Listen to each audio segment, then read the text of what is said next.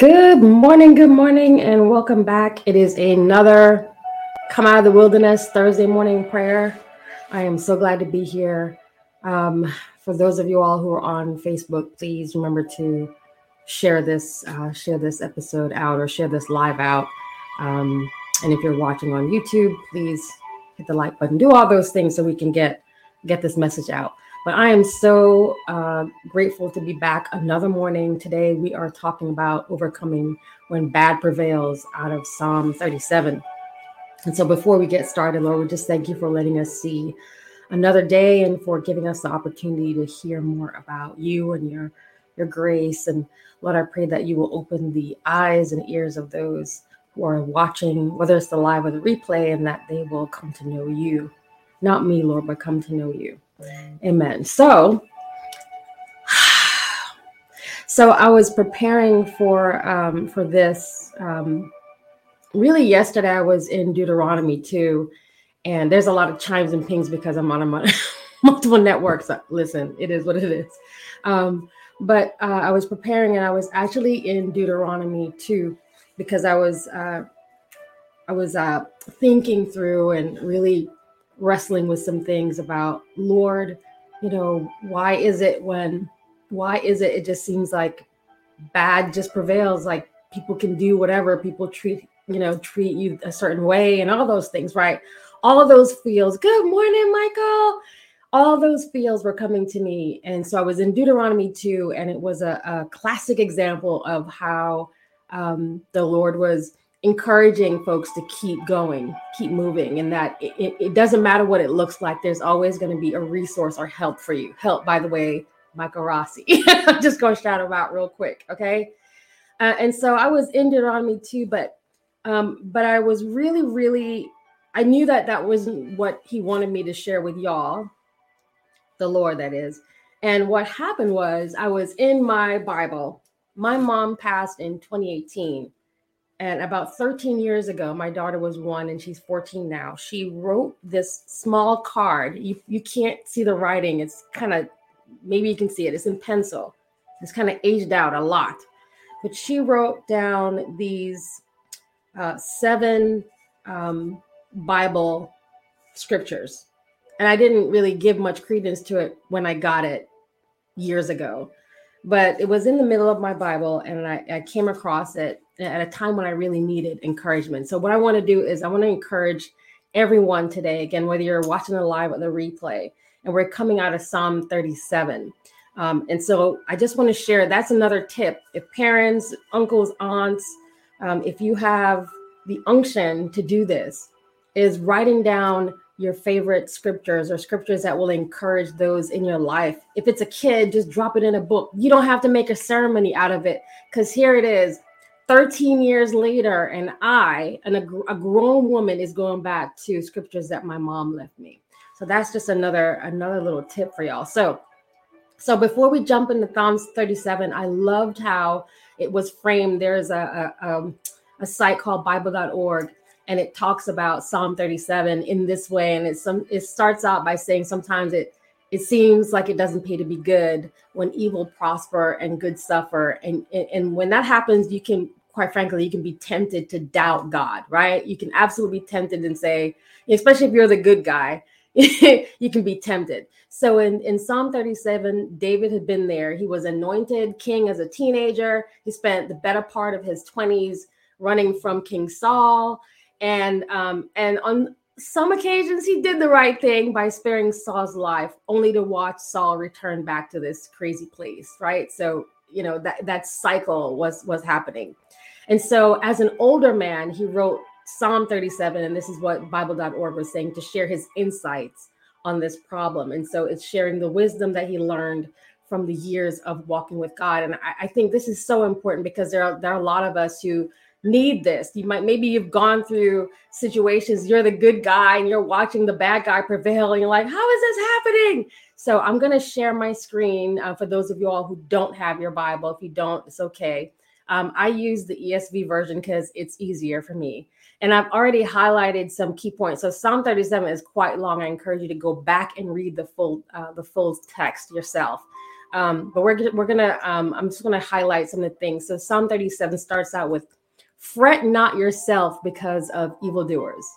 Be not envious of wrongdoers, for they will soon fade like the grass and wither like the green herb." So let's just pause verse 1 and 2. Look, stop worrying about what they're doing. Don't worry yourself. Fret not because of the evildoers, and don't be envious. Oh man, they seem to be getting away with this thing. And I'm talking to folks, whether this is happening on your job, maybe this is happening in your family, maybe this is happening as a part of your community. And you're watching this happen. Fret not yourself because of evildoers, and don't be envious, because they will soon fade away like grass and wither like the green herb. And the next verses really hit on some things that we need to do. The first thing is trust. Verse 3, trust in the Lord and do good. Dwell in the land that befriends faithfulness, right? You got to trust in the Lord and do good. Do good.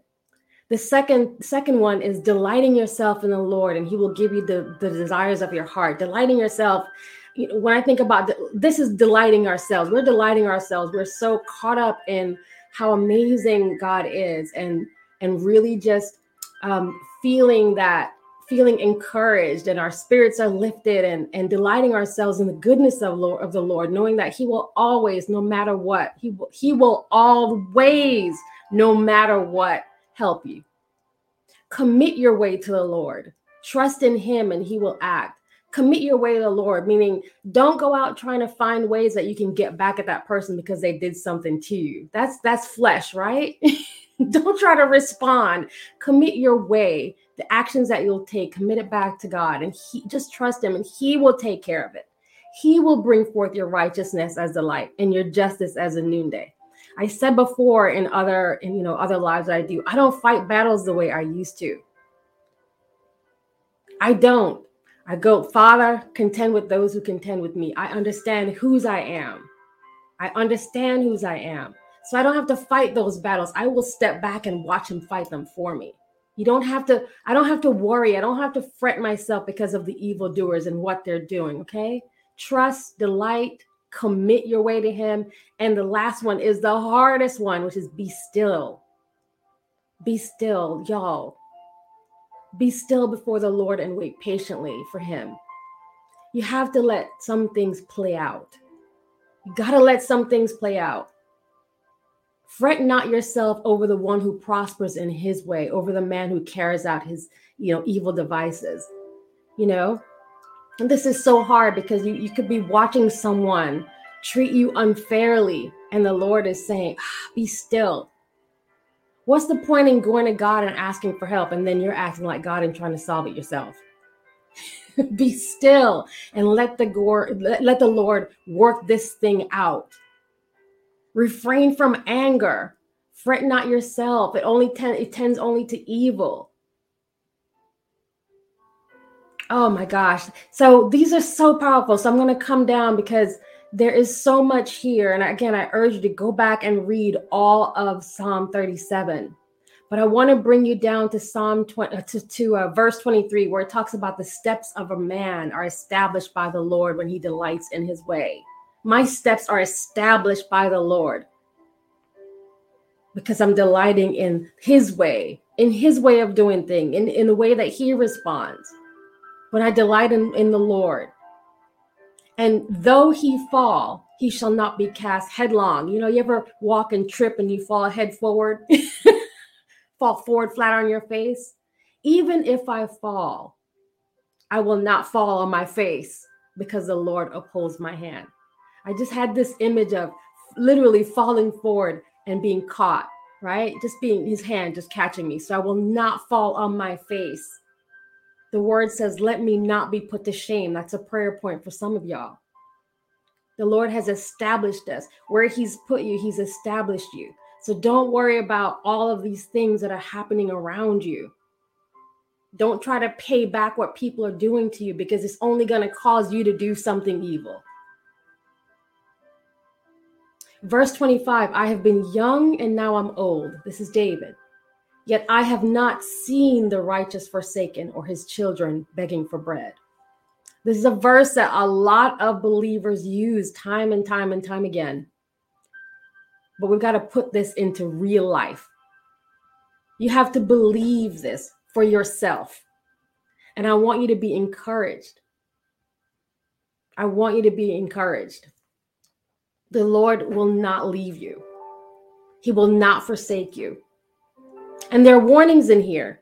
You know, verse 27, turn away from evil and do good. The Lord loves justice. He will not forsake his saints. Another prayer point, Father, we are preserved forever. Thank you that you will not forsake me. Thank you, Lord, that the righteous shall inherit the land. The land meaning, where he's placed you.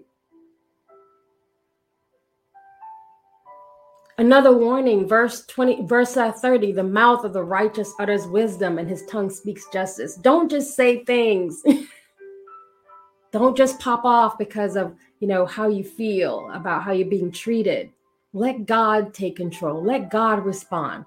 Wait for the Lord and keep his way. He will exalt you to inherit the land. Verse 34 that's where I'm coming from. You will look on when the wicked are cut off.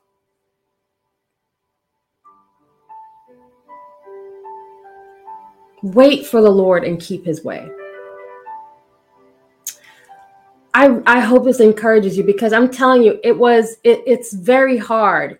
Amen. LinkedIn user, the Lord will always, no matter what, help me. Exactly. It's really hard when you're in the situation, y'all. When you're in this situation and you're watching this again, I don't know why, God, I started this on my private Facebook. So only a handful of folks knew I was coming on every Thursday, and I started praying for kids. That's how I started a year ago. And then the Lord started moving me more so into all of my channels, and LinkedIn happens to be the biggest one. And he works on me all the time about talking to people at work and how we respond as believers at work, and how we deal with things as believers at work, and how we encourage each other at work. And so I believe that this is for us at work, and at work meaning whether you have a job today or you don't. Maybe you've lost your job and you're struggling to find something. I want to encourage you that even in this time, God is still with you. He's never left you. He will never forsake you. And you have to believe that. And you have to believe that the Lord will fight your battles. And you don't have to take my word for it. You just got to go in the word yourself. Because I'm not telling you anything that I'm not experiencing myself. I'm surely not telling you anything that's not in here. So as we move towards prayer, I just wanted, for those who came on late, I started by sharing a personal testimony about how my mom, 13 years ago, she's passed on. Okay? Passed on in 2018. 13 years ago, dropped this little card with the scriptures and in my Bible. And yesterday, I was able to go back and reference it. So for those who are parents, aunts, spouses, friends, if you're trying to find a way to bless somebody else, you don't have to, you don't have to say you're a Christian. You don't have to say you're a believer. That shows up in your actions and how you approach things, and how you respond, and how you respond when bad prevails. That shows up. But I urge you to just go back and read the full chapter on your own. He will not forsake his saints. So I'm going to lead us into prayer, and I'm going to bless you, Lord God. We just thank you so much, Holy Spirit, for taking over. This is your call. And Lord, as we're releasing your word, Lord God, that we are established, that you will never leave us, you will never forsake us, that it doesn't matter all that's happening around us, Lord God, when it seems like those who are evil are just getting away with stuff, that you urge us not to take on those thoughts, to not respond and not react. You urge us to trust you and to commit to you and be still, Lord God. Father, it's so hard to be still when we're seeing all of these things happen, but we are reassured that you have never left us. And we thank you for your grace. And we thank you for your goodness and your favor. We thank you, Lord God, that we have been set apart and that we are blessed. We thank you, Lord God. I pray for everyone who is going through something right now, Lord God, be it financial or or health-wise, or in their jobs, or in their business, Lord God, that you release the blessings that is meant for them, that they will come to know you and not me. Glorify yourself through me, Lord God, so that they will see you and not me. Thank you, Lord God. Thank you for showing up every single time, releasing your blessings in Jesus' name. Amen. Well, that's it. That's it for today, y'all. I will be back here every Thursday at 7 a.m. Bless everyone who's joined. And I just know that God has something amazing. Go back and read the full Psalm 37 for yourself. Maybe that's what you do today before the meeting that you're concerned about, before you have those conversations with those people, whatever it is. Go back and read Psalm 37 in full for yourself. And I promise you that's going to bless you. Thank you so much for watching. And I will be back next week. Take care.